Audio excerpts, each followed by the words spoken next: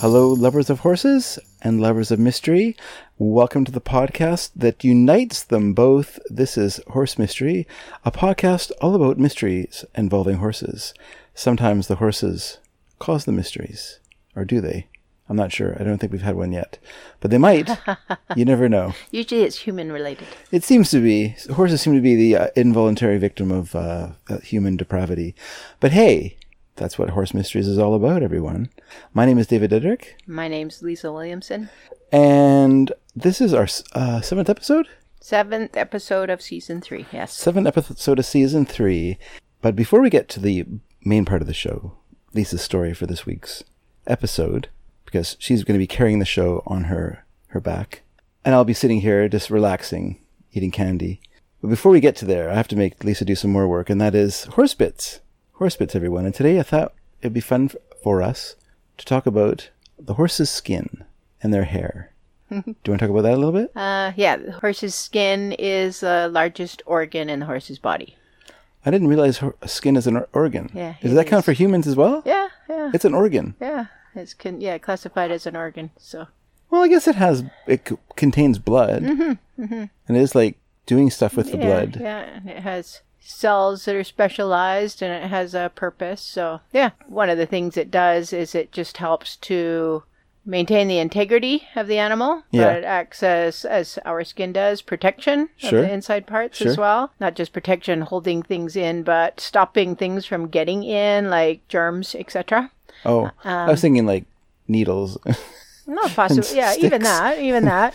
But yeah, primarily it stops germs from entering, because if you get an abrasion, a little cut, then there's an opening, and that will allow entrance of germs, etc. But yeah, skin also is where hair grows from, and the hair has a purpose as well. But there's a particular kind of horse called the Akhal-Teke, which I don't know if I'm pronouncing that right, Akhal-Teke,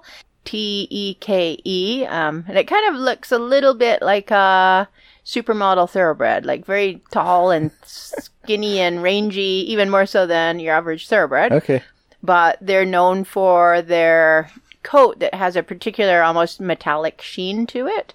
And yeah, that is because I've read their hair shafts are like it's colorless and hollow, and so the sun goes through and just basically makes like almost a rainbow in it, which is cool.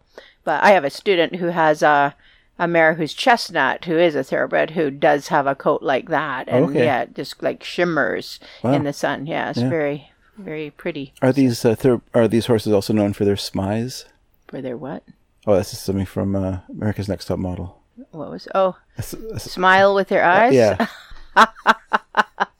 No, I don't think so. Okay. Yeah, that's all I'm going to say about skin. Okay. We don't get carried away. No, exhausted the topic. Probably from an exhausted person sitting in a room that's like 40 degrees because we're in a heat wave. But yeah. I've been teaching all day at a camp. Anyway, on to the next topic.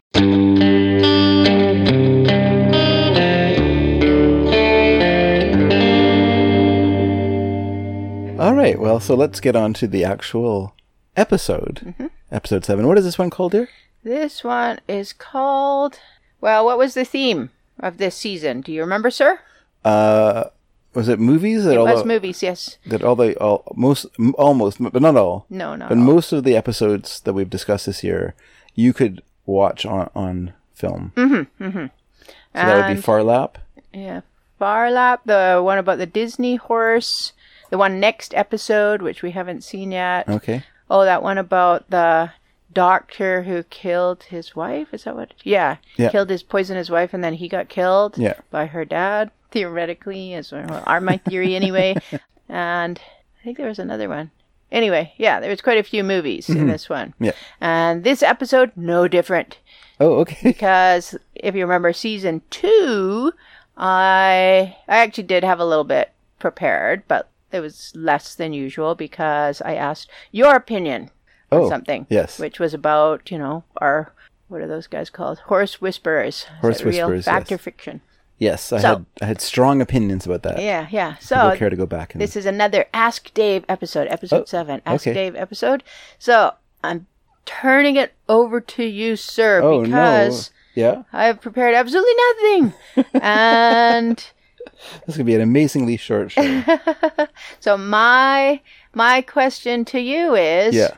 why is it so hard to make a good horse movie? That is a good mystery, I think. Okay, Totally, different from our usual mysteries, but yeah. Well, I would have some theories about that, actually. I'm glad you asked me. Yes. Let me get my pipe out and sit back here. Well, I think the first question I would ask you though is that, are you unsatisfied with these movies? With what? All horse movies? Yeah. Pretty much, yes. And I don't think that's universal. I think that's specific to you and specific to people who are... Me, personally? Who are knowledgeable about horses. Yes. So movies Yeah, would have exactly. a hard time. Like when you watch a movie or when you watch a TV show, and I first experienced this when we used to watch The Adventures of Briscoe County Jr. With the great Bruce Campbell. And we would watch it and you go, oh, it would be the same horse. It would be the horse in the show, whatever his horse is called, Comet or whatever. Yeah, I think it was Comet. Yeah. And you would go, oh, that's a different horse. Oh, they've changed horses again. Oh, this is a different. Oh, that's the same horse again, but this is, And so I'm watching. I'm just going like, that's the same horse.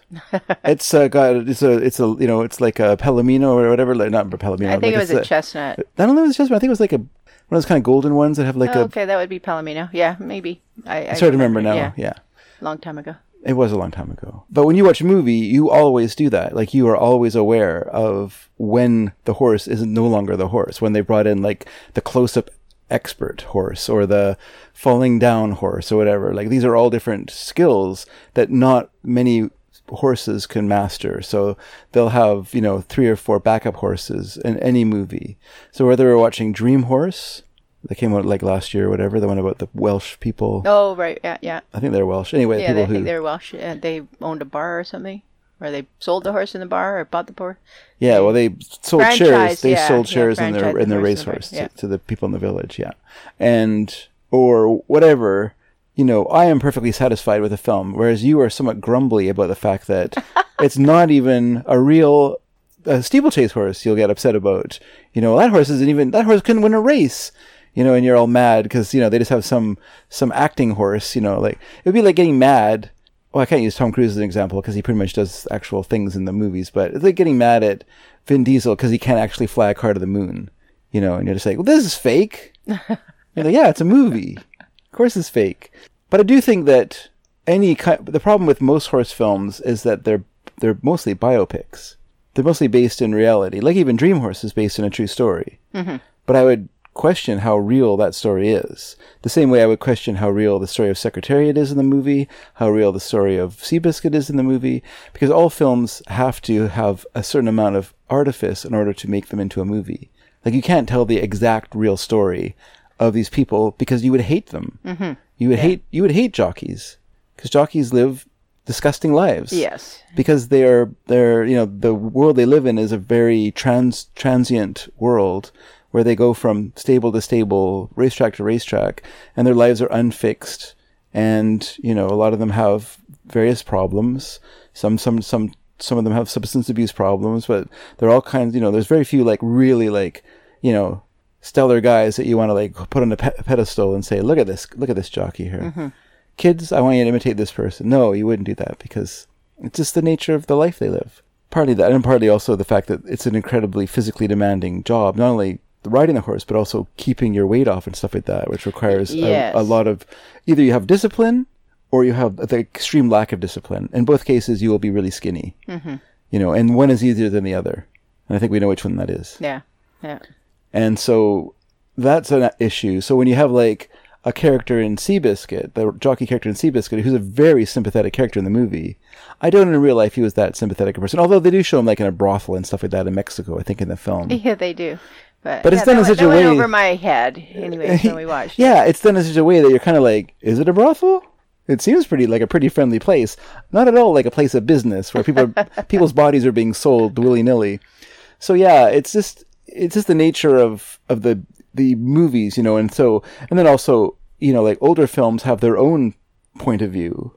And new films have their own point of, like newer films have their own point of view, but they have to kind of match the times, right? So if you're going to do a film about Secretariat now, you're going to put more emphasis on the Charlize Theron character because we want to emphasize women's roles in these stories, even if her role wasn't quite as big as it is in the movie, and there's lots of moving parts going around her. It's better for the movie if we make her the central character and we kind of make her the controlling force, which is probably unlikely. Mostly in these sort of situations, the trainer's calling all the shots, and it's the owners are just kind of like because they're the money people. They're not the horse people, and it takes a lot of skill, and it's silly to pretend that, someone who just inherits a horse is going to suddenly be like a superstar race person. They might be wise and wise enough to know that they're not a superstar race person and be willing to let someone else take the reins, no pun intended. But yeah, I mean, I have read that Penny Chenery, who owned Secretariat, had an affair with Lucius Lauren. I think that was his name. The trainer. Okay. Which wasn't explored in the movie at all. Sure. Yeah, because that would make her very unsympathetic. But it would probably make her a little bit more of a decision maker as well. Yeah. So maybe as an empowered woman, that aspect would be put in a movie nowadays if it was made in 2023. So yeah, it's an interesting point. It's not, I mean, the movie's not that old, but maybe it is old enough that they had a different idea of what a woman should do in that time period. Right. But it's not wrong to do that. It's not a criticism of films, because films need to make compelling stories that will be appealing to the people, And so, like something like National Velvet now would seem very silly to modern audiences. Yeah, I've seen it. I don't like it. Well, it's not that I don't like it. I don't think it's terrible, but I'm just like, what's so great about it? What's so great about it is that it's a childhood fantasy of owning a horse, which you don't have to have because you grew up as a child owning a horse.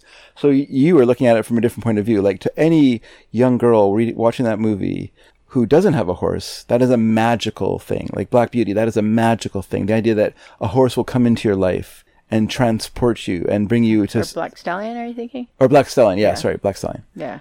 The Black Stallion. Mm-hmm. Don't forget that. Yeah. There's not a Black Stallion here. Yeah, the Black. The definite article. Yeah, the Black. So I think that for you, these films, they have a hard time ringing true for you because, you grew up in a family that was involved in the race track world. So the good and bad of it. You were involved in the racetrack world. You exercised racehorses. You know the good and the bad of it. You know a lot about horses. So when you're watching a movie and they'd say something silly, this horse has colic up its nose, you're going to be like, colic up its nose? That's stupid. Whereas most everyone else in the audience is going to be like, oh my God, he has colic up his nose? Yeah. And the whinnies. The whinnies. the whinnies that permeate every horse movie. Yeah, a horse would never whinny at that point. A horse would never whinny in that tone. Like, what are you doing? Yeah, but that's people who make movies don't understand horse communication because they didn't grow up around horses. Like so when you watch them, like, I think the reason you love The Horse in the Gray Flannel Suit is that it basically, I think you could like not watch almost the entire movie and just watch the jumping sequences, and you would think it was the greatest movie of all time. Yeah, it is good for that. But for me, I will totally admit, it's a nostalgia. Very nostalgic, sentimental movie, because when I was in Pony Club, every single Christmas party we watched that movie. But also, my horse looked exactly like the horse asked for Sell. I mean, Tippy, he could have been a double for that horse. Yeah. Yeah, I think I identified with that character, and I identified with the horse, but also I think a lot of the teaching part, like, really rings true, and just sort of the things that happen. Like, and I've read the book as well, which is quite different.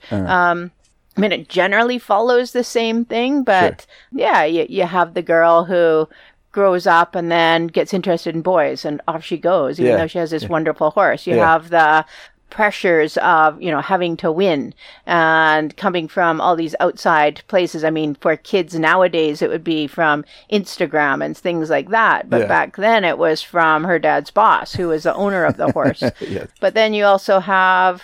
all those scenes of the jumping at, I guess, Madison Square Gardens, which were, really awesome. So I love that too. So there's a lot. Well, it's like a real snapshot of a different time when like you see people dressed in like military uniforms jumping like, and they're wearing their military uniforms Yes. because that was considered riding uniform, or part of riding, Yeah, and like when I was young, we would go to the PNE, and the Mexican team, and it was the Mexican Olympic team, would come up and ride, Yeah. and they would all be military officers. And Okay. the odd time you would have, people from the Canadian or other teams, the Irish or British. I don't think the British came, but a few team members would come. U.S. quite often, Canada, and the odd time you'd get someone in military uniform. So that was not unusual back then. And of course, up until 1948, I think, or after World War II. Anyways, prior to that, everyone pretty much that was in the Olympics was a military officer, and then it became open to civilians,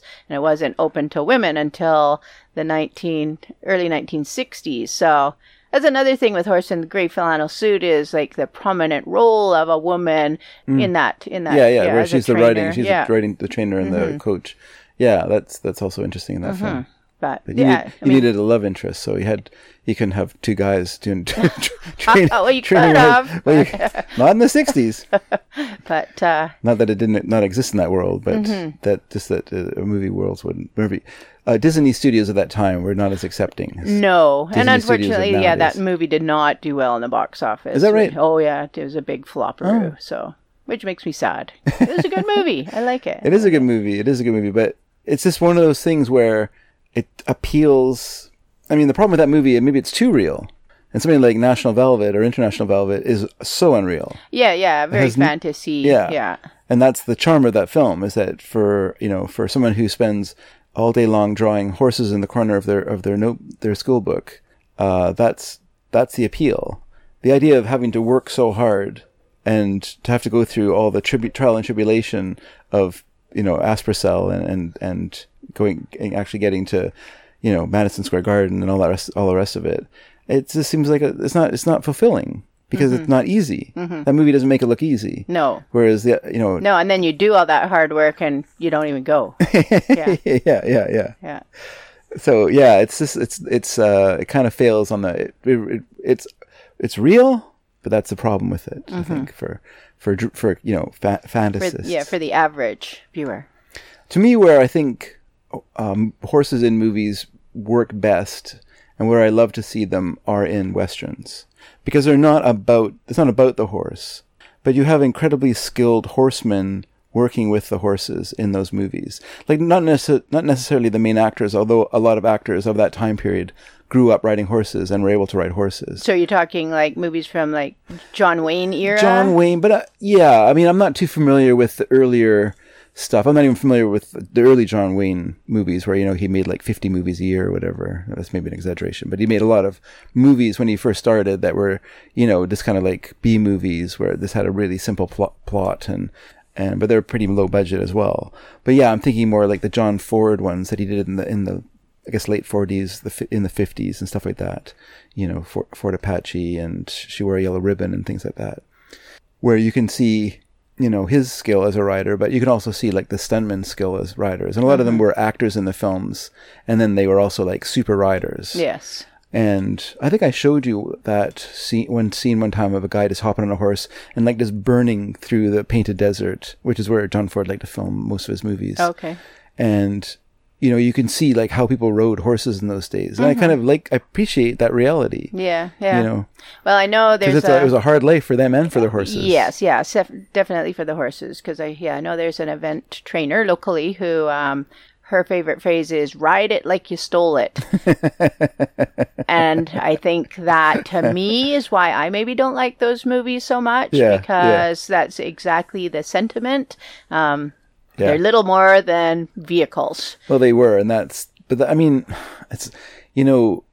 problem though. When you romanticize something that was a utility, whether it's a car or a horse.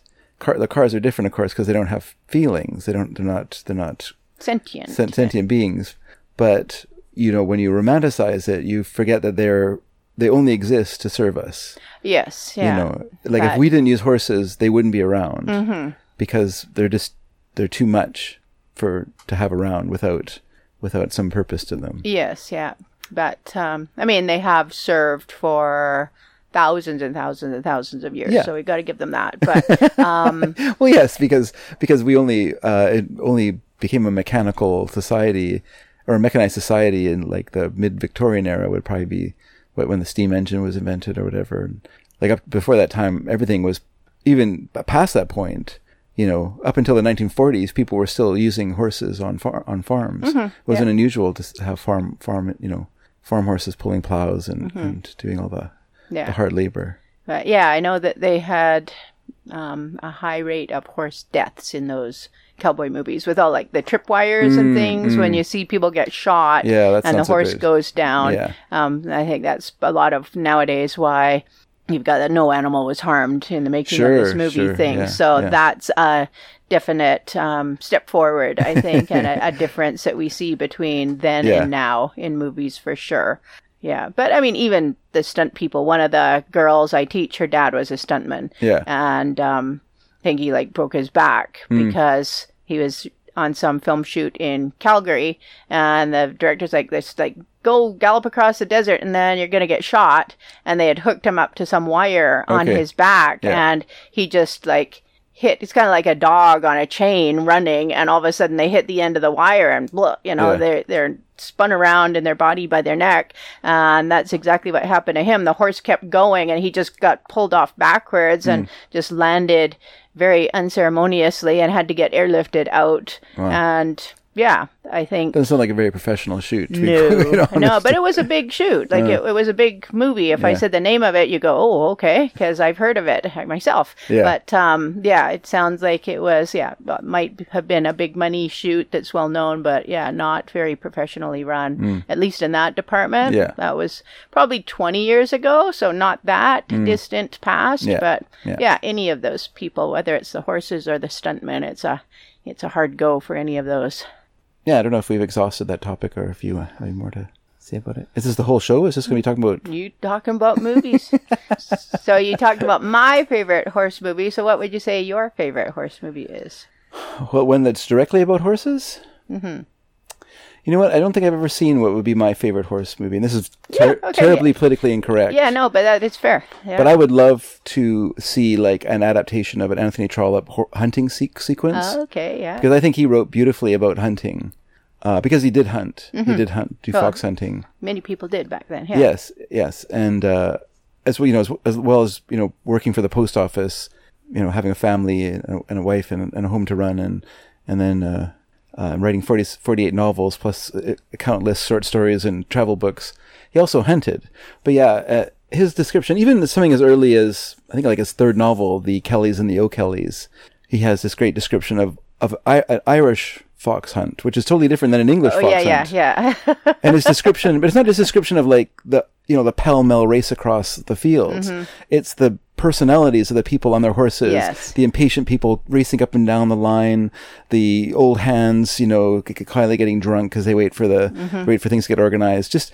And in some books it'll just be like the bitter disappointment of a terrible hunt where the fox goes the wrong way and ends up just destroying itself, and everyone just, that was a waste of time because we just went out here, the fox just turned around and just ran right into the hounds rather than running away. Oh, okay. And so it's just a big disappointment for everyone because the point of it was to chase across the fields. Spend the afternoon or morning, spend the morning running pell-mell, making crazy jumps. And one of my favorite novels by him, Can You Forgive Her?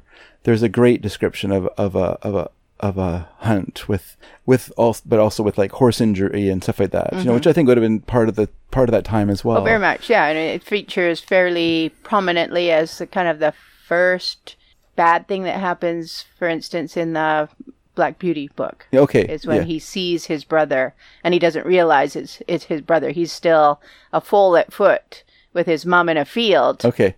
And then they hear this noise and it turns out it's a hunt coming across, and 2 horses go down in this particularly bad section. Yeah. And the mother said, because the horses can talk in that movie, "Oh my, that was a very great horse called Rob Roy." Yeah. And Black Beauty didn't find out till later that was his brother. So that was his mother seeing her son die. Yeah. Yeah, in this book, this one character who loves hunting and is considered like, a great huntsman. And there's even a scene that describes him like using barbells. So he actually has like a physical fitness regime, to keep up his riding. But he gets this really bad horse, just like a cantankerous, like absolute monster. And he's just trying to the whole time it's just him struggling, holding the reins and trying to control this thing, try to keep it on course. And it ends in disaster. Mm-hmm. But yeah, it's a fantastically described sequence. And it's something that I would love to see in a movie. I don't know if we could do that now because, as I said, movies have to reflect the times, and the times are a changing. They definitely, people don't really like horse. Or you could only show hunting. that movie in Ireland. Pretty much. It's only people who are nowadays who would appreciate it. Yeah, and I don't know what's worse for Fox: getting chased across the field by people on horses, or getting run over by a car, which we saw countless fox corpses when we were driving around England, which I have not noticed before. No, but someone did mention that, the fox are overrunning the UK. But we saw lots of badgers, too, when we were in southern England, which I'd never seen before, but maybe that was just a location thing. That could have been a location thing or just a seasonal thing. And also, you never know where you are in the cycle of animals as well, because they can have a high cycle where their population is overrunning itself, and then there'll be a almost a low cycle. 7-year cycle. 7-year cycle, a low cycle. It seems like they want to self-immolate. I always think of that time when I was driving and I saw this deer that had been hit. Someone was pulled over and they're actually dressing it on the side of the road. Oh, wow. Which means they're gutting it and stuff to just to explain to listeners. I know you know what it is. But then I was like, oh wow, what a poor deer, And then but lucky guy. And then I was going to pick up my daughter somewhere, and I was going up this little road, and this deer came out of the woods and started running into the side of my car. And my car was a very small hatchback. He would just run over, just knock my car upside down into the ditch. And so I was trying to steer away from it, but it was running to me. It wasn't running away from me. It was oh, a car. No, it was oh, here's something I can run into. And I was having to I was afraid I was going to dive into the ditch to get away from this thing. And it finally kind of peeled off and went the other way, and then another one ran out and to follow it. Yeah, that's a problem with deer, is if you see one, you always have to slow down because there's probably more following. Yes. But yeah, I almost hit a deer this morning too. Had to really slam on the brakes. Yeah, and it's where I saw a deer? It was yesterday when I was coming back down from the cabin. There was a deer right beside the freeway in this mall eating grass from the little thing that controls traffic coming into the parking lot. A little island. That's what it's called, an island. Yeah, I was just sitting there. And then there was another one laying down in the grass along the side of the... I was get out of here, you guys. There's way better places to be. This is just full of forest. Yeah. What are you doing hanging around here, goofballs? Yeah. But anyway, they couldn't understand me, so I had to stop. But yeah, I would love to... that's something I would love to see. But I don't know. I'm not as in love with horses as you are. So to me, that's a mystery. Why is that? Dear, no one is in as love with horses as you are. I mean, I like horses a lot, and I've really learned to appreciate them through you. Because obviously, I did not grow up with horses. I didn't even grow up drawing horses. So, the first time I saw a horse, I was terrified of it. Not the first time I rode one. That was fine. I was a dumb kid.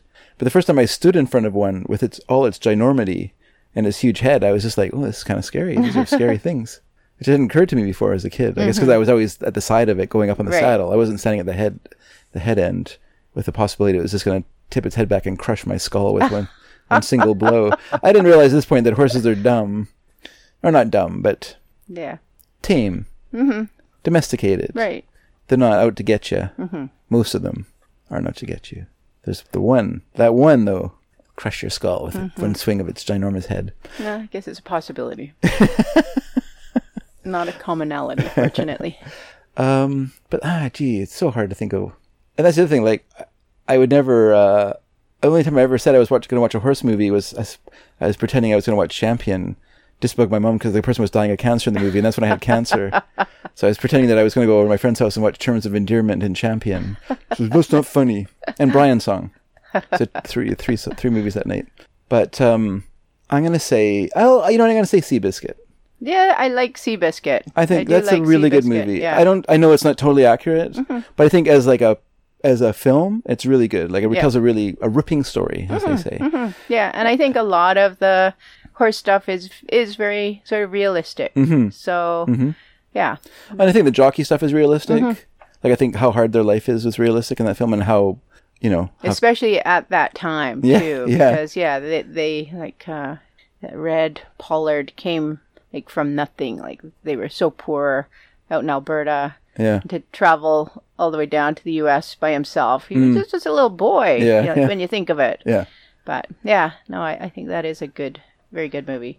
Good story, and And it's an interesting time, like the popularity of horse racing at that time. It's just amazing to see like hundreds of thousands of people that are teaming to see like these horses race. Yeah. It's amazing because nowadays people will be interested in the Kentucky Derby because it has some cachet and it has some PR to it. But no one's teaming to see horse races anymore. Like that's just gone.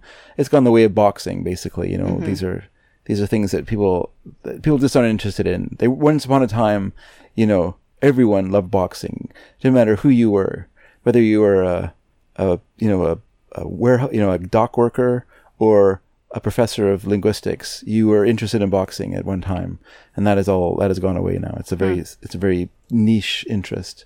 And horse racing is too. Although when we were in England, we spent the whole day flipping between on one channel. What was it? 5 different racetracks? Yeah. Yeah, a race would finish at one track and then they'd flip. Yeah, there was, I think, 3 different ones in England that we were looking at. And then when the England ones were over, they'd go up to France and then back to the England. And they just ran through the cycle there. And so it was all racing all the time. Yeah. Which was interesting. Yeah, not interesting to me, but interesting to someone. Well, interesting to my uncle who has no interest in horses at all, but every little bit of interest in betting. He likes a flutter. Yeah, but he does go out to what was it in March? He goes to the steeplechase, big steeplechase. Cheltenham. Yeah. Try to say it like him. Cheltenham, Lisa. Yes, he had a good system going though, where he bet on any horse you liked. No, he bet like any horse that you didn't. Yeah. That's eventually we resolved that. Yeah, if I picked 3 horses, he would pick the other ones because mine. I mean, sometimes it worked out. Yeah. Usually, I would get like a first, a third, and a last. Yeah, that's when I was hot. You're going purely on aesthetics. Yes. Yeah. You're just going like, would I like to ride that horse? Yeah, well, my last place horse was almost always my show horse. So, yeah, sometimes I was picking them based on the Dick Francis method, which was like walking with their head low and a great big overstep behind, which is what he said you want in a steeplechase. Steeplechase. But were you betting on, were you on steeplechase then, or was this... I think... I can't even remember if we were... Well, I think we didn't know ahead of time. I didn't know ahead of time if we were going to be watching a steeplechase or if we were going to watch a flat race.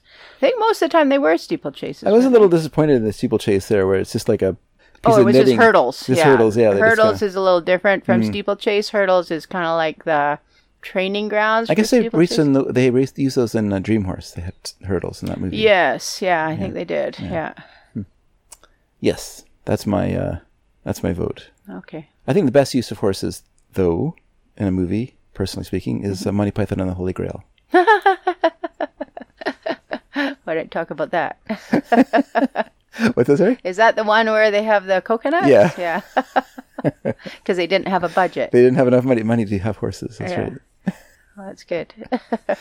And that is good. Like, I think that is way better than having a horse in a movie. That is way better than having a horse in a movie. Why do you say that? Oh, because if they were riding by on a horse, I don't know, there's like nothing that could... I don't know. It just brings a very Monty Python-esque. Yeah, well, you wouldn't have the discussion of swallows carrying coconuts at the beginning of the movie, which is a great sketch. But yeah, I think I would agree with you. I think that it allows for way more comedy to have them on their feet with one person behind them clacking coconuts, and it makes for more possibilities. Where they're on horses, they're always above everything and almost untouchable in a way. Yeah. So less affected by what's happening. So really, in a way, that movie it benefited from its own limitations, which is usually the case. That most films benefit more from their limitations than they gain from having excess. But there you go. Okay, I've nominated my favorite horse movie. Okay, all right. Can I ask you about your opinion of them? Sure. Okay. What do you think about Lean on Pete? That's my second choice. Oh, Lean on Pete. Well, that's a very interesting film because it deals with social anomie. It deals with our disconnect from life, and I think our disconnect from nature. And I think that no matter how much we say we love nature, now I think people are very removed from nature. Even people who go for hikes and stuff like that are removed from nature. Right. They're almost, they don't want nature in their way of their hikes. Like it would be too much to have too much nature in what you're doing. So everything we do is very controlled now and stuff. I don't think we really appreciate animals as animals. We want animals to be like Bambi creatures, not to be like actual animals. But I think in that movie, the horse in the movie, Lean on Pete is the name of the horse, represents for this boy. People who haven't seen this film, I highly recommend it. It was on Tubi. I don't know if it's still there, but it's free on Tubi, or at least it was. But it's a fantastic film. Great acting. It has Steve Buscemi in it. It has Chloe Sevigny, and then other actors who I don't know, but who are all really good. And the actor who plays the boy in the film is fantastic. He is very good, and I think that was a brilliant piece of casting to me. Yeah, because he is a horse, like he is the human representative of what a horse is. Yeah, because he's like built like a horse. He's like long-legged and coltish when you see him the very first time. He's running, like he's out jogging. He's got... And he's running at the end of the film too. Yeah, and he's got absolutely nothing to gain from it. Like that is made clear because of his family situation. Sure. Like it talks about how in his previous school he was on the football team. But his dad's such a ne'er-do-well, and his mom's completely disappeared, and he's not even in a school at this point, so why keep running? But he runs because he can. Like he was born to be an athlete, this boy. Yeah. And even like his big forelock that he's got, like his hair is like that of a horse, right? And so... And then he's just like thrown into this environment at the racetrack that, again, cruel. And he is just subject to all the things that are done to him. Yeah. And they kind of are nice to him. Yeah. But at the same time... They're nice to him in as much as they can be nice to anyone. Right. What serves their purposes. Yeah, to be nice and to him. Exactly much what like happens, a horse. Yeah, exactly what happens to the horse. So I think, on some level, he obviously... recognizes that, identifies with this horse, and that's where the connection is made. And I think, I can't remember the name of the director, like H-A-U-G-H. Yeah, I think that was his last name. He's a British director. Okay. Anyway, I think that thing you were talking about. So it's Willie something who wrote the story. Yeah, Vuitton, something like that. But he was in, not Fountains of Wayne. Some band. The Fontaines? La Fontaine, yeah. The Fontaines, yeah. But, yeah, no. I can't remember now. No, I looked it up about a month ago and I'd forgotten. But anyway, yeah, he's in a indie band, but he's been very successful at a certain level as a writer, but his theme is always the same.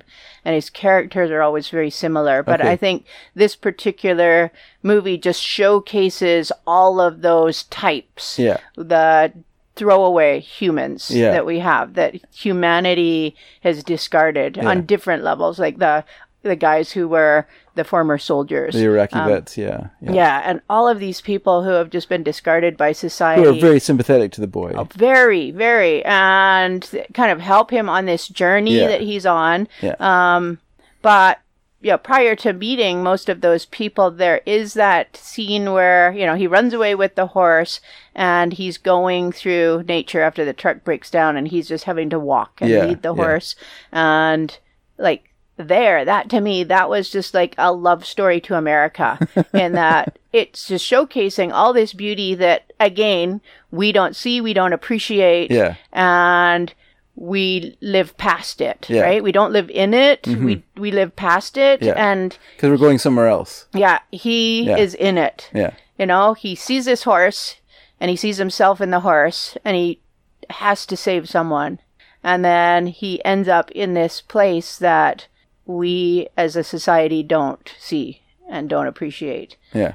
But then he moves on out of there as well. But he has the strength to overcome that. But no, I think for all those reasons, like as far as what we see with the horses, it's not a happy movie. It's not a happy horse movie. But I think it's a very realistic horse movie. Yeah. Like I remember you saying something about they're drugging the horses at the track. I was thinking like still drugging the horses at the track. Yeah. But I mean, because that was like not even a bee track, right? It was like a bush track. Yeah. So I doubt there's any drug testing at places like that. And just, there was, but because they have tricks they to get had around to hide. it. Yeah, they hide from them. But yeah, I mean, you can hide from them. At a big track, there's no option really. And just the fact that they're taking this horse that's on the verge of breaking down and continuing to run it because they've got to get some money out of it, and just the harsh realities of that life. But to me, it's... because if that horse isn't racing, it's worthless. Yeah. You know, and that's it's not just worthless, it is a liability. It's costing you money, right? It's going from something that could make you money to something that is now costing you money. So it's worse than worthless. And the young boy that not just sees this happening to Pete, but he also recognizes he is the same as Pete. That he is only has value as far as he is useful to these people. And once he's no longer of use, he is disposable. Right. And you know what? I didn't really think of that as a horse movie, but I might put that over Seabiscuit actually. Yeah, I think it is. Like, Seabiscuit is, I think, a great story. Yeah. And it's a happy story. And there's so many wonderful things about it. And I think it's a good look at that time. And it's realistic. To a degree. But I think that Lean on Pete is far more thought-provoking. Yes, far for sure. more. For sure. It's a movie you walk out of.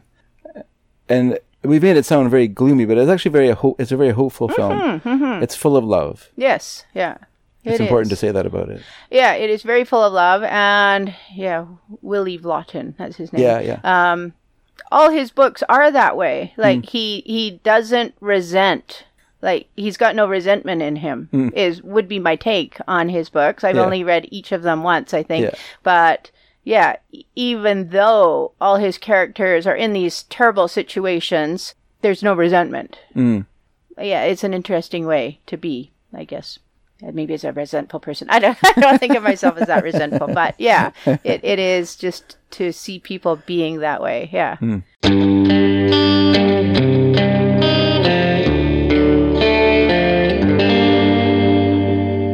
Okay, I would say our daughter Eve's favorite horse movie, I don't know if you could say the word favorite, but the one to her that I would think would be the most meaningful would be Riders. Riders, I don't know that one. You did. We saw it. I think maybe I'm saying the wrong name. The lady that won the Academy Award for Nomadland. Oh, The Rider. The Rider, is that what it's called? Oh, how did I forget that movie? I love that movie. Gee whiz, I'm terrible at this. This is if I had no warning. Unscripted. That's okay. I love the movie The Rider. I didn't, but... Why? Okay, well, let's talk about it then, because I'm curious. Just to give a quick description of what the film is about, this is a movie, it's almost a documentary, but not quite. It's like a fictionalized documentary, because it is based partly in reality, and it's based but it's also made up. Yeah, in a similar, but more so than she did in Nomadland, because in Nomadland she used real people. Yeah, and they spoke in their own voice, and I guess provided their own words, etc. And in this movie, the same thing was done, but pretty much everyone. Yes, everyone in the film, and there are some fictional parts to it, but it's telling about for the main character, it's what actually happened to him to some degree. Yeah. And Nomadland is more made up because Frances McDormand is a multimillionaire who lives in a big house somewhere. Yeah. So, but in this film, it's basically, I think it's like North Dakota, South Dakota area. I believe so, yeah. Because she had previously done a documentary about the Native Americans that live in that area, and she met these people. Now they aren't Native Americans; these are white people who live in who farm and stuff like that. But they seem to have a good relationship with the Native people there. Maybe because they're all poor. Yes. So there's nothing, they can't really, there's nothing for them to... Yeah, no social... no social separation. Yeah.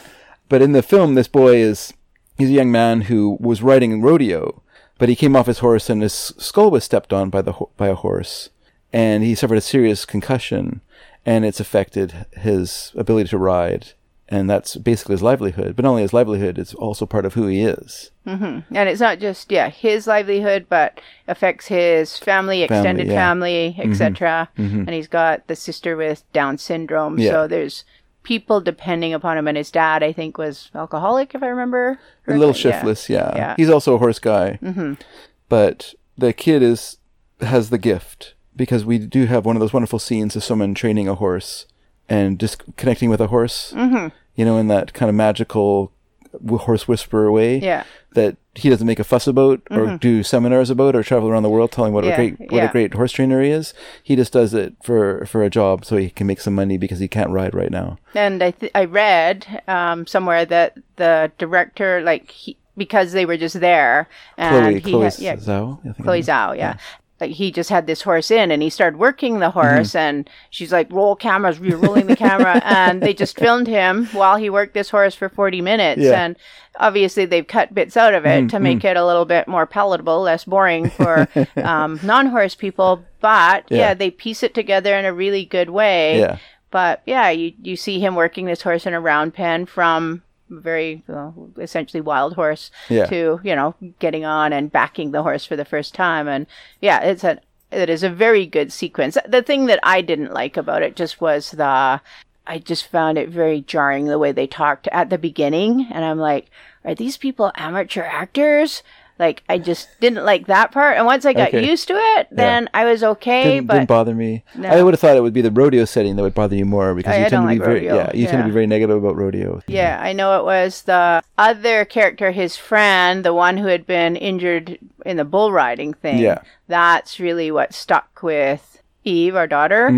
And I think really was the thing that made her quit riding. Oh, really? Oh, yes. Oh, yeah. She's kind of mentioned that a couple times. That, she's just like, oh my goodness. And of course, it was like a bull riding accident, but at the same time, it's all part of that world, and it's not that far away from what potentially could happen to a person that rides horses. So, yeah, I mean, and it was the right time for her to move away because she was in university and whatnot. Yeah, I think it might have precipitated a little bit, but I think there are other factors. Oh, for sure, I think if you love doing something, you can overlook those sort of things. But it's when you no longer love it, or when you no longer can do it, that then you're kind of like, oh, maybe, ooh. Yeah, it's just one more piece of evidence to continue stepping away. So, yeah.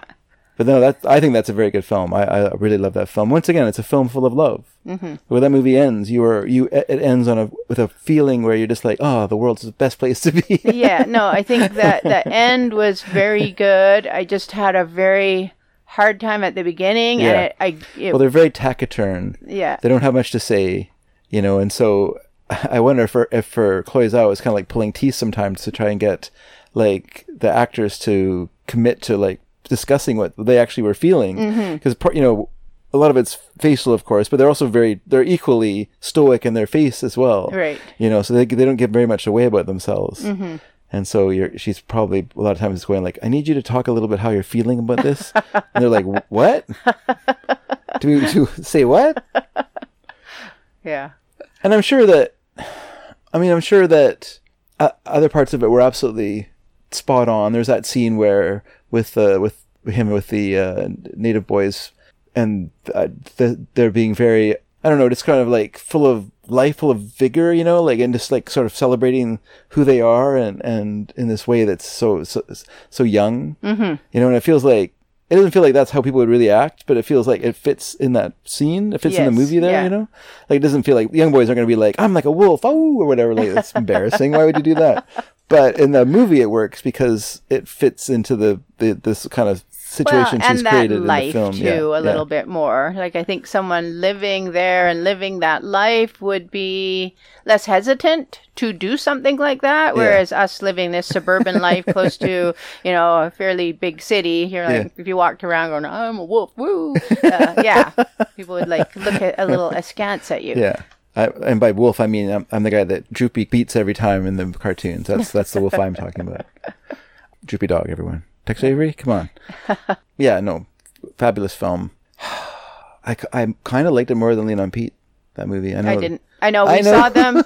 I think we saw them 2 days apart too. We saw them really close together. We went down to Bellingham for the one, and then we saw the Rider down at Tinseltown. in Vancouver. We had to go into Vancouver. We had to go to Bellingham to see one movie. We had to leave the country to see one film, and we had to drive all the way into Vancouver to see other. Just because movies like that aren't just going to play where we are. So. No. And we live in horse country. And I still won't play out here. No. And even if we see a movie that's maybe even a little bit more popular, usually we have to go, even like out to Chilliwack or something. You know what another movie I love? What? Buck. Oh, I was just going to bring Buck up. Okay, well, let's talk about Buck. You talked about Buck before. You've mentioned it a few times. Well, because we podcast. were talking about the Horse Whisperer episode. I think that's probably what. Yes. So Buck Brannaman, I think. Brannaman, yeah. Who is a sort of horse whisperer and doing the same thing as this young boy does in The Rider, where he just kind of uses this very calm demeanor to kind of get the horse to calm down, and and they use their body language and stuff, and it's very intuitive. This shows they read the horse all the time. It just shows their experience. That they've grown up with horses, and like I used to go with Lisa sometimes when she would go and ride someone else's horses, and Lisa could get on any horse and make it look like $1 million. Can't do that now. Well, but there was a time that when you were younger. I mean, when I was younger, I could do more things too. Yeah. Like that's part of growing up, or growing older. But when you were younger, when you had all your sinew in you still, and you're made of elastic, you're made of cartilage.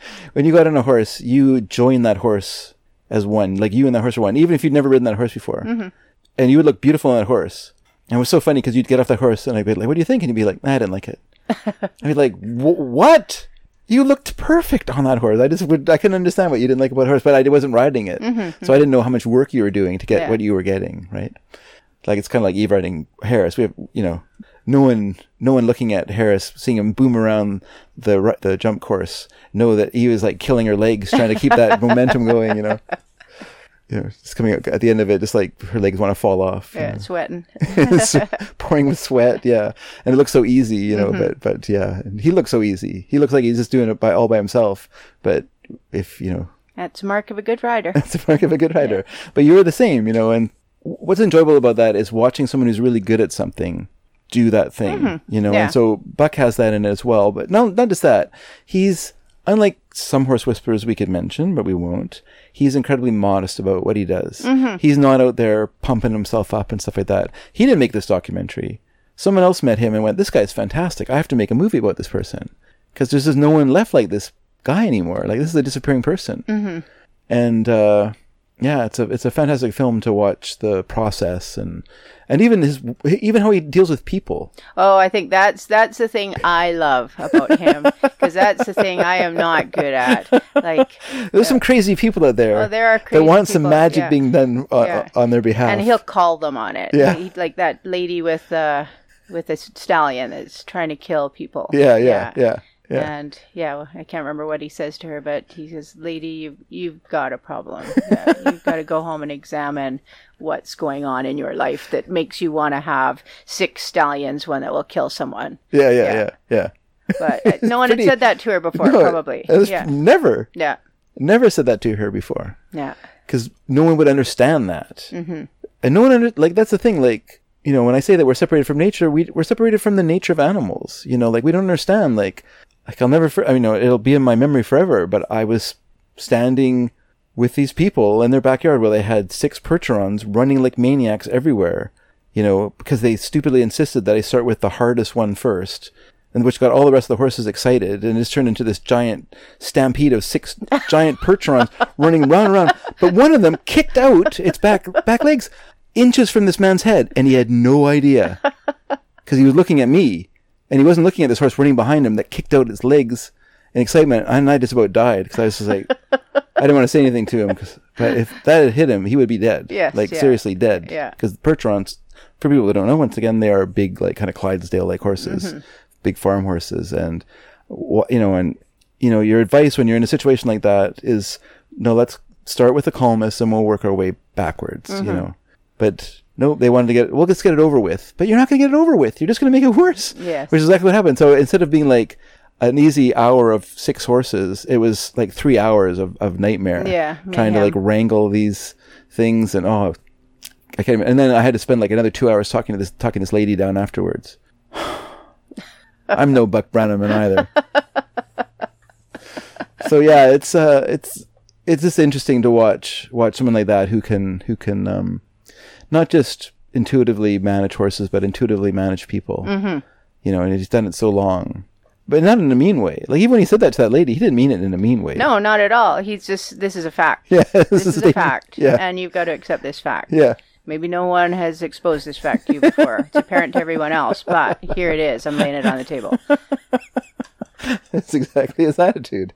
It's wonderful to see. Mm-hmm, it is. We need more guys like that. We do. Yeah. We need, especially in the horse world. in the horse world, we do need more realism because it's hard, and it's hard for you, and it's hard for any other person who wants to be a coach. Is that you are walking a narrow wire between being realistic and trying to accede to the person who's giving you money to make their dreams come true. Yeah, a friend of mine is a trainer and judge, and she judges all over the United States in a particular... I met her and I felt judged. particular breed. And I think she was just coming off a 6-day show, and I'm getting from her Facebook post something did not go well on day 5 because she posted and said something like, "This is the first day at a 6-day show I did not want to go back to the ring." And she's since posted a bunch of things about being nice to judges, etc. But one post that she did that I shared was one about when you're a horse trainer, you are put in a situation where you're the person with the skill and the expertise, and if you're actually getting on these horses, you're the person that, is taking the risks. And it's probably the only job out there where people who are far less qualified and experienced and knowledgeable than you are the one calling the shots on if you even get to come back. Do you continue this job? On and on. Sure. And just kind of, it didn't go and complain a lot, but basically I've always thought about that, people that know less than me are the ones that are hiring me and firing me. And sometimes they're firing me because I did such a good job that they think, oh, I'm so great, I can do even better with these people. And so they move on after, we just came off a championship at this show. Oh, we're moving to this other trainer. Okay. Like I've had that happen more in the last 5 years than I have in my whole life, because I don't know, maybe because we've had a big change around here and that everyone has a barn and an indoor ring and blah blah, so they're going for that lifestyle. It's an accelerated culture. Yeah. But it's a very weird thing. But this particular Facebook post that my friend posted and I shared, it kind of exposed that particular thing. For sure. If you've got people with the money, then sometimes, they are making the wrong decisions for the wrong reasons. And you or the horse are at the bad end of that stick. I will say, though, for every person who got upset because they took the horse's shoes off to trim the feet... most people who were ignorant of horses. Maybe they inherited horses and they didn't really know what to do, or they just had got them for their kids and stuff like that. Were more than willing to listen to you give whatever I knew, which wasn't very much, let's be honest. But we're willing to listen. Well, you knew far more than them because you came out of a 2-year program. Yeah. So No. I knew more than them, but I'm just saying it wasn't that much, and I had a limited amount I could talk about. Like my scope of knowledge was knee down. So you weren't like how to train this horse or be better behaved. Or whatever. Yeah. I get you. Just to go back to your point about people who've left you to go other coaches, I just want to point out that none of those people have done any better. No, and that's the thing I can kind of sit and go, ha ha, like almost every single one, but whatever. But there's always more people coming, but then you see these people go by and, oh well, whatever. Oh, well, the problem is you have a relationship with them and you feel like, oh, we're friendly with each other, that we have this relationship, and then they're like, no, you're just a utility. Yeah. And, we're done with you now. Mm-hmm. So long, Schick Shaver. I'm moving on to the Atra Track 3. Yeah. And basically you're just like a disposable razor, not a person. Yes, yeah. And that's why you don't like any horse person that I'm friendly with. And I know that. You're like so heels dragging in the ground anytime we have to go into a situation where there's horse people. So, I see that. I get it. I know. I'm aware. Yeah. I don't know if that's what it is, but... Oh, it is. It is. Huh. Yeah. At least 95%. That's what it is. What about my incredible laziness? No way. No, you're not lazy. All right. Well, we talked about Buck. Okay. What about, you mentioned it earlier, Jockey. Another movie that I really like for a number of reasons. The one being the cinematography. I think that is similar to Lean on Pete, beautifully shot, but even more beautifully shot than Lean on Pete. Yeah. Yeah.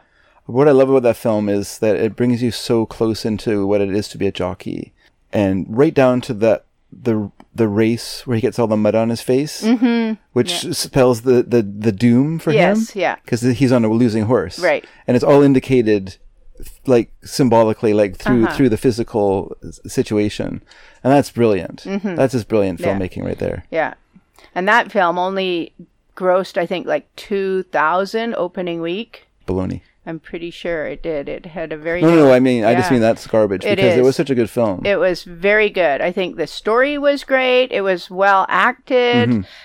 Absolutely beautifully shot. Yeah. Again, like Lean on Pete, very realistic insider look at what goes on in the jock room, right? Yeah. And the life those people live. And similar to The Rider, a lot of those people were actually jockeys, and they were speaking. They're telling us their own personal stories. Yeah. As you know, I was just talking about with that Facebook post. As a trainer, you can be disposable. These people, like physically, are disposable. Like they have a crash, the horse breaks down, they go down with that horse, and they break their back. Oh, we'll visit you, and then off they go, and that's them. They're never seen again. Yeah. And never see anyone again, unless they might say they're jockeys, because that is a close. It is a close circle of people, because they suffer together. They're like an old acting troupe in the old days when they traveled town to town.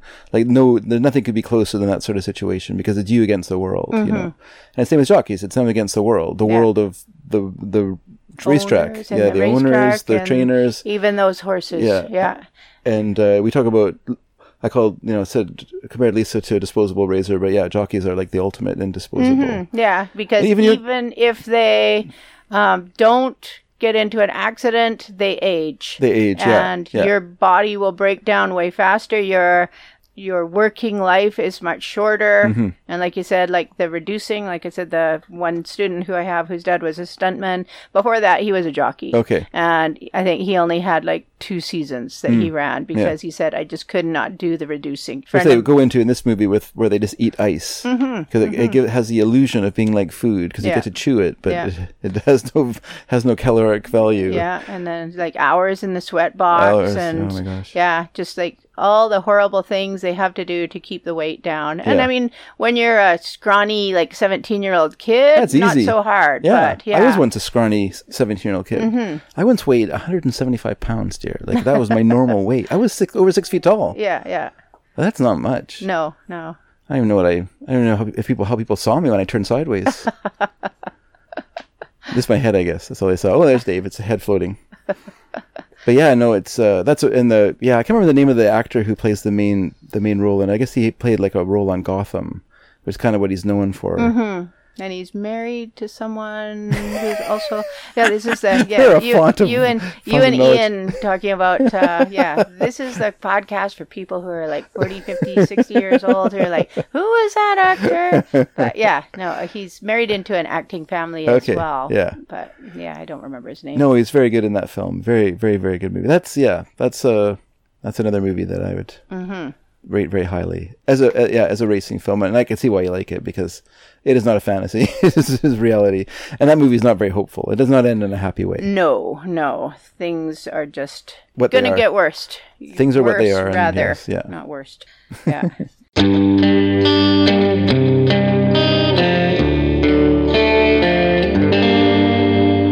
So I had a list of things here, but it wasn't on my list for some reason. The Snowman. What about that one? I know you saw that. I did see The Snowman. I don't have much to say about it, because it's another documentary. It's about a man who bought a horse that he called Snowman, and he was just like a kind of a farmer, right? No. He was later he became a farmer, because he was able to buy a farm. He was come as a refugee after the war from Holland, and he basically got a job as like the horsemaster at a girls' school. Yeah, and so that's how this horse came to them. Yeah, is he was looking for school horses, and at that time in the U.S., farmers were reducing numbers of horses drastically as they were exchanging their workhorses for tractors. Yeah, and it doesn't really ever. I mean, even their pleasure horses, because they had motorcycles and cars and things. So. Yeah. I have heard that the Amish don't like gray horses, so he probably wouldn't have been an Amish horse, so he probably would have been a farmer's workhorse. Well, he wore zippers. Oh, yeah, so definitely not Amish, yeah. But the thing that I'll just say, the one thing that really stuck out in that movie for me personally is that the New York Times covered small horse shows around, like, New York, like not just New York City, but around New York State. They would go out and they would. We're just looking at the cast of people from this movie. From Jockey, yeah. Yeah. Like I know, like the top 3 people in it, quite like as actors. Like Clifton Collins Jr. plays a lead character in it, and then Molly Parker, well-known Canadian actress. She's Canadian. Yeah, she's been in many movies. Early in her career, many of them naked, which is why I always appreciated that. I don't know why, I just thought she's a really great actress. Naked. And then Moises Arias, I don't know how to say his name. He's in that movie, The Kings of Summer, about those boys that build a fort out in the woods. Like they build this big giant fort out in the woods, and their parents don't know where they are, and they just kind of make this little kind of secret world for themselves. He's in it as one of the characters. He's very good in it. And wasn't he in a big controversy of some famous guy's daughter, and he was in bed with her or something? Really? I think so. I don't know. I might be wrong. I don't. This movie did not do much in the way of box office, though. No, 121,000 total, even now. Speaking of indie bands, The National did the music for it. Bryce and Aaron Dressner did the music. Yeah. And I love the music in that. Yeah, it's really good. The cinematography was absolutely beautiful, and the music was absolutely great, and the acting was great, and there was so much about and well directed too. Mm-hmm. Let's give Clint Bentley some props. But it was Adolfo Veloso who did the brother of Caetano Veloso. Really? No. Oh, just the same last name. I just maybe must be Brazilian. Relative, must be Brazilian. But it's a very good film.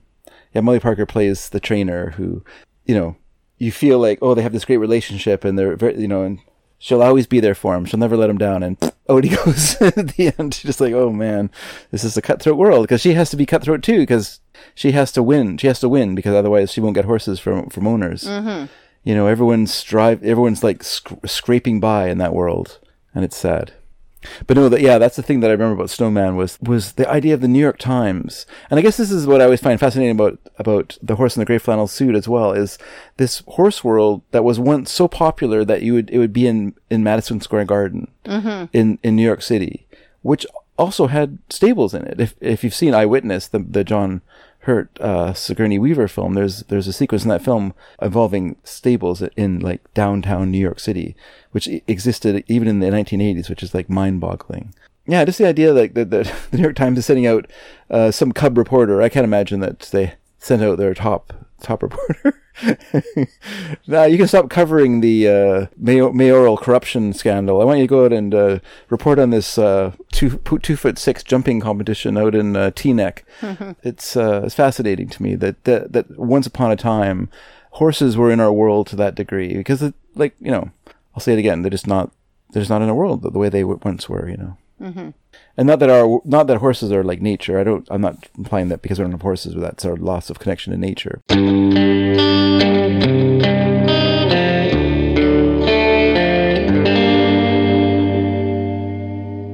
you remember that movie Unbranded?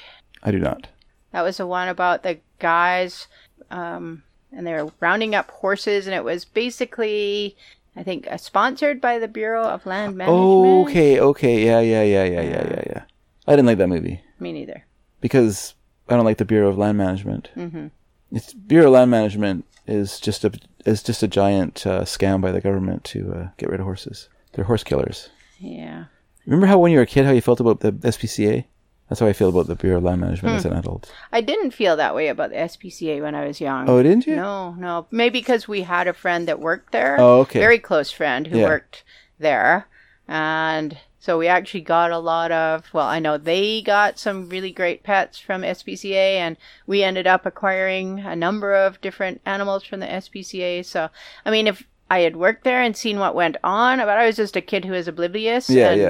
Yeah, now around here, everything is a no-kill shelter, but back then it wasn't, so I was not aware of that. So I probably would have had a different opinion of SPCA at that time. But. Yeah, that's what we thought of it as. I think the childhood thing was stupid people killing animals. Oh, okay. But that's dumb because, guess what? Killing starts with a K. But anyway, don't tell that to the kids who told me that that's what it meant. Yeah. Well, and it doesn't start with the killing doesn't start with the SPCA. It starts with bad owners. But it does. But I mean, as kids, of course, yes, it's just it's once again just a simplified thing. But yeah, like that movie is way too self-aggrandizing. Those guys think a lot of themselves and their belt buckles. Yeah. And I don't feel that way about them. Basically, that movie is like an hour and a half long country music video. Yes. Yeah. Yeah, I hear you. I'm on board with that. Okay. Yeah, there's a number of movies, horse movies, that I, as a horse person, probably should have seen and have not. Such as? Well, The Horse Masters, which is the Disney one. I've not seen that. The one about the... Oh, no, I don't know what that is. I believe... Well, there's one called The Horse Masters, which is about, I believe, the people at the... Vienna riding school, but then Miracle of the White Stallions is the one about. Yeah, you haven't seen that either? No, and I started watching it, but I was busy and I turned it off. I got maybe 5 minutes into it. I know Louise watched it. Yeah, and it was one of the things I was going to do this summer, and just been too busy. So yeah, it's on my to-do list. Like it is probably the most kind of imminent top of the list thing to do as far as actually watching a movie. Well, it's good that you plan that. I just plan a series of bad mishaps and unfortunate accidents. It's called my to-do list. There is a movie about Shergar, which I thought I probably should see as well. And there's a movie about Ruffian, who was a great racehorse who broke down, which I would like to see. There, Reader's Digest did a great article on actually just on the process of her breaking down. Oh, wow. I know, and it was just kind of like, oh my God. You probably didn't keep that article though. No, but it was like so well written. Yeah. And talking about all the tendons and ligaments and what was happening each step and how, as a racehorse, she was just like, I shouldn't say compelled, but just kept going. Because, that was her training. And also her love. Yeah, and also the adrenaline, just like flooding her system. So there's all of that. But I do think horses are team players, and they want to be with you as part of the team. Yeah. And so they're eager to please, and to their own disadvantage, obviously.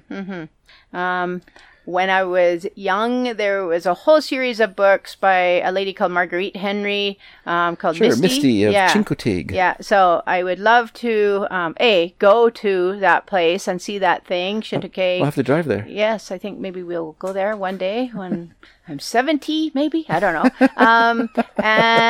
But there's a movie called Misty. Plan it for that far in the future. Yeah, so there's a movie called Misty. It's probably like old black and white. I'm like, oh, this is dumb. But, and then The Rocking Horse Winner from 1949. So probably it would be Carol black and Reed. white. Yeah. Director of The Third Man. Okay, I probably wouldn't like it just because it's such an old movie. But the story I love. Yeah. I love that story. I mean, it's such a story. I don't know why I love it. Of neglecting this child. Yeah. And just taking advantage of this poor child. And these horrible parents who are not overtly horrible, but just casually horrible to their own child. Yeah. And so, not into him.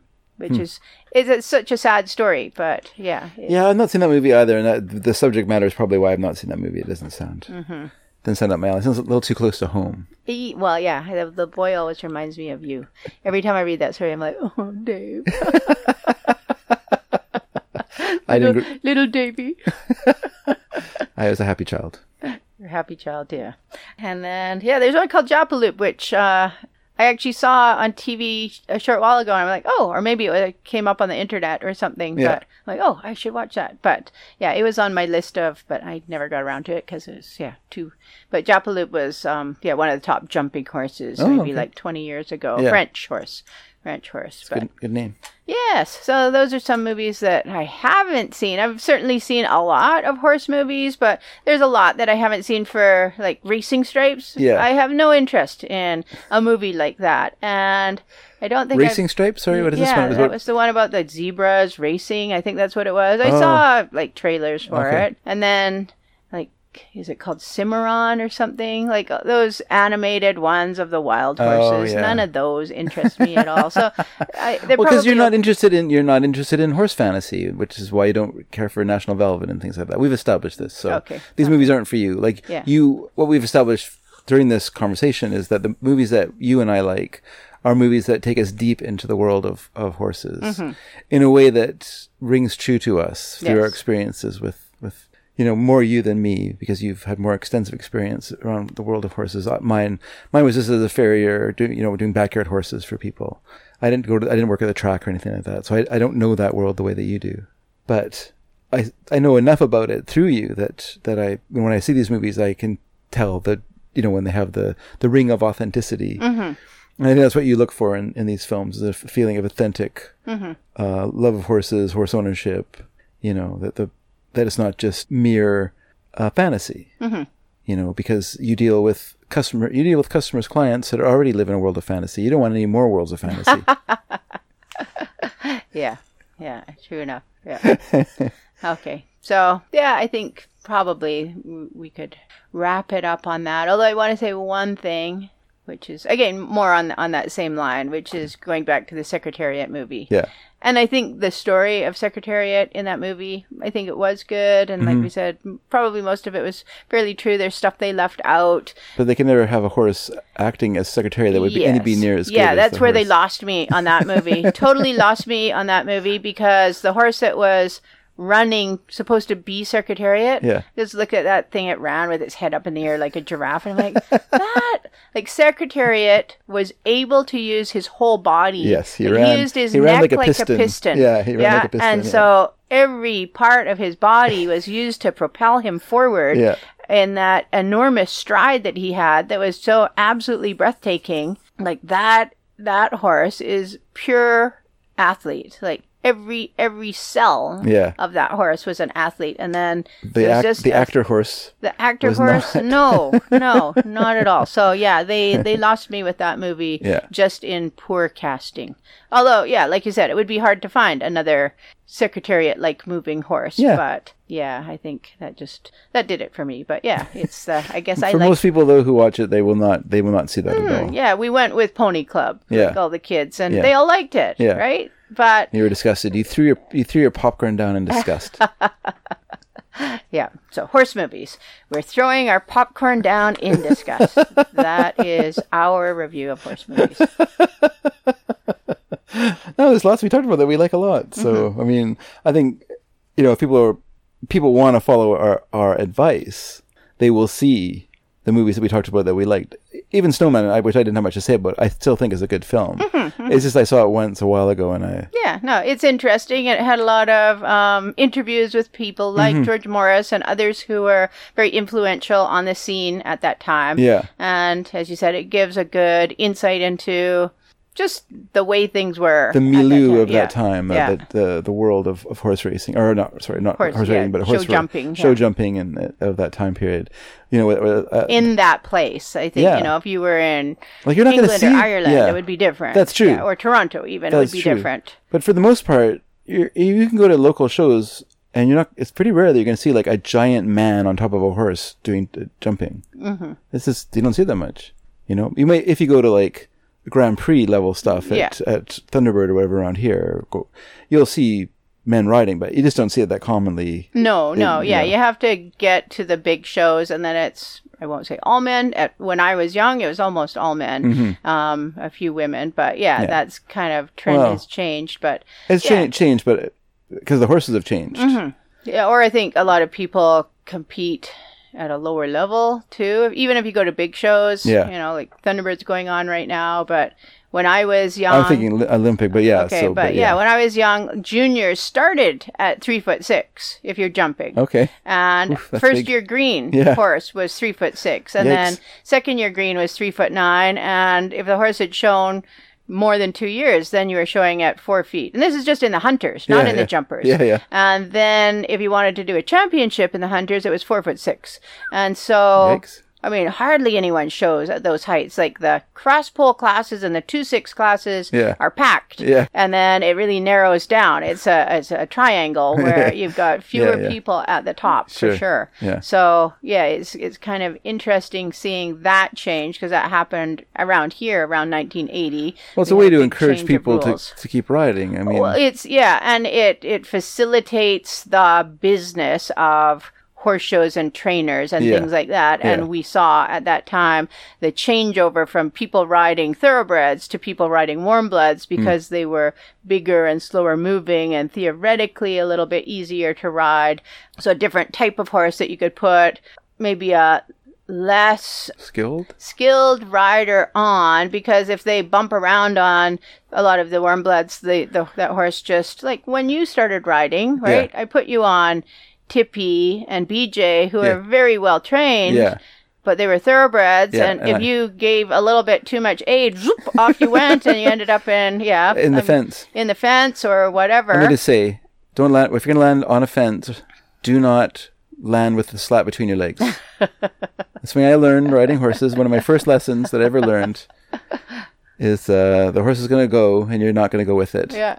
And so the horse that you really learned to ride on was Serene, who was a warm blood, who was a green warm blood that I had in for training. Yeah, yeah. And so I was able to put you on her because she just do do do do do, and she just clump along, right? Yeah, yeah. And Not much she fun to was, jump on, though. No, but far less reactive than the thoroughbreds were. Yeah, yeah. So, yeah, it's just a type of horse that you can put a less skilled rider on.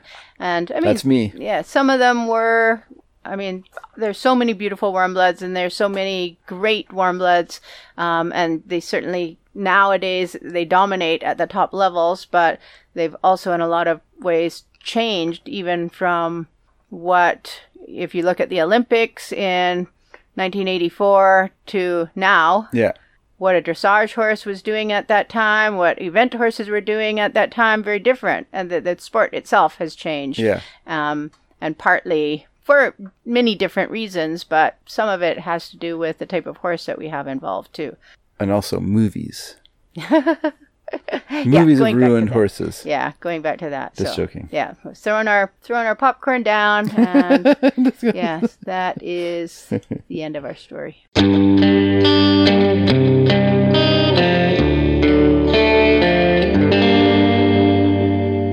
So, hey, we got a email sent to us. Oh, okay. Let me just pull that up. So we got an email from Hannah Reppert. Hope I said your name correctly, Hannah. But Hannah says, "Good evening. First off, how did she know it was evening?" She's smart. Wow. First off, I just want to say how much I love your show. Well, thank you very much. What do you say to that, dear? Thank you. I was wondering if you would look into doing an episode on this. And then she sent a link to a show that we did do, Hannah. Now, if you go back to, we think it's season 2, episode 1, the episode's called Candy. You'll find that we went into the story of Helen Brock and her experiences at the hand of the evil Silas Jane. And you can go back into the first season, you can actually hear more about the Jane family and their nefarious doings and dealings. So there you go. So we have covered it. If you want us to cover more, we could, I guess. She says, "This went on in the area we used to live." So that's scary. Mm-hmm. Stay away from Candyland. Mm-hmm. What was it called? No, Silas Jane. Janetown. No, that's from Firefly.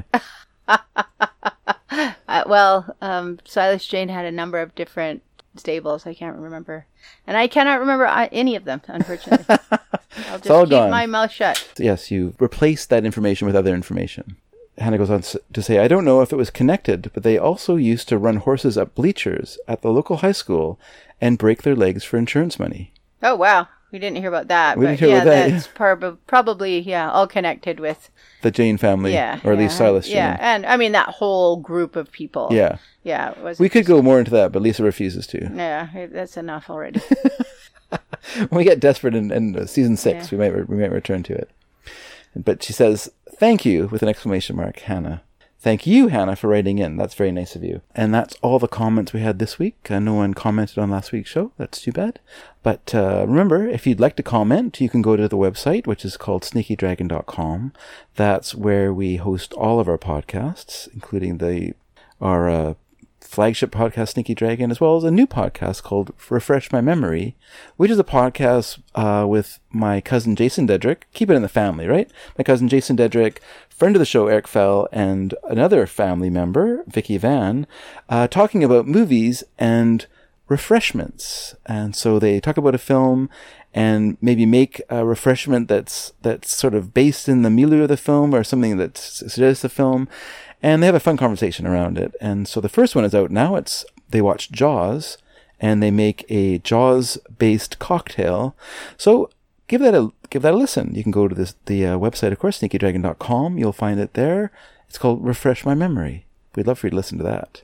And if you'd like to leave a comment on this show, you'll also find episodes of Horse Mystery there all the way back to season 1. They're all there for you.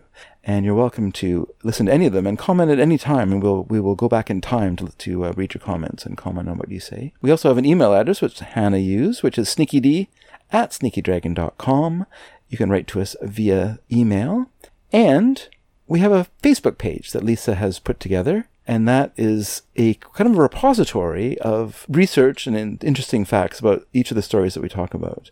So you can go there, you can find each episode, and as well as supplementary material that you can look into more detail about all the doings and takings. Although, yes, with this whole, is it called Meta? Meta? Yeah, thing, I cannot post stuff anymore.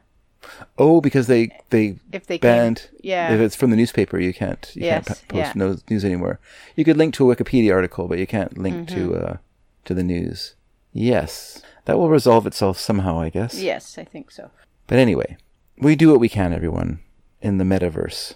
Well, everyone, thank you for listening.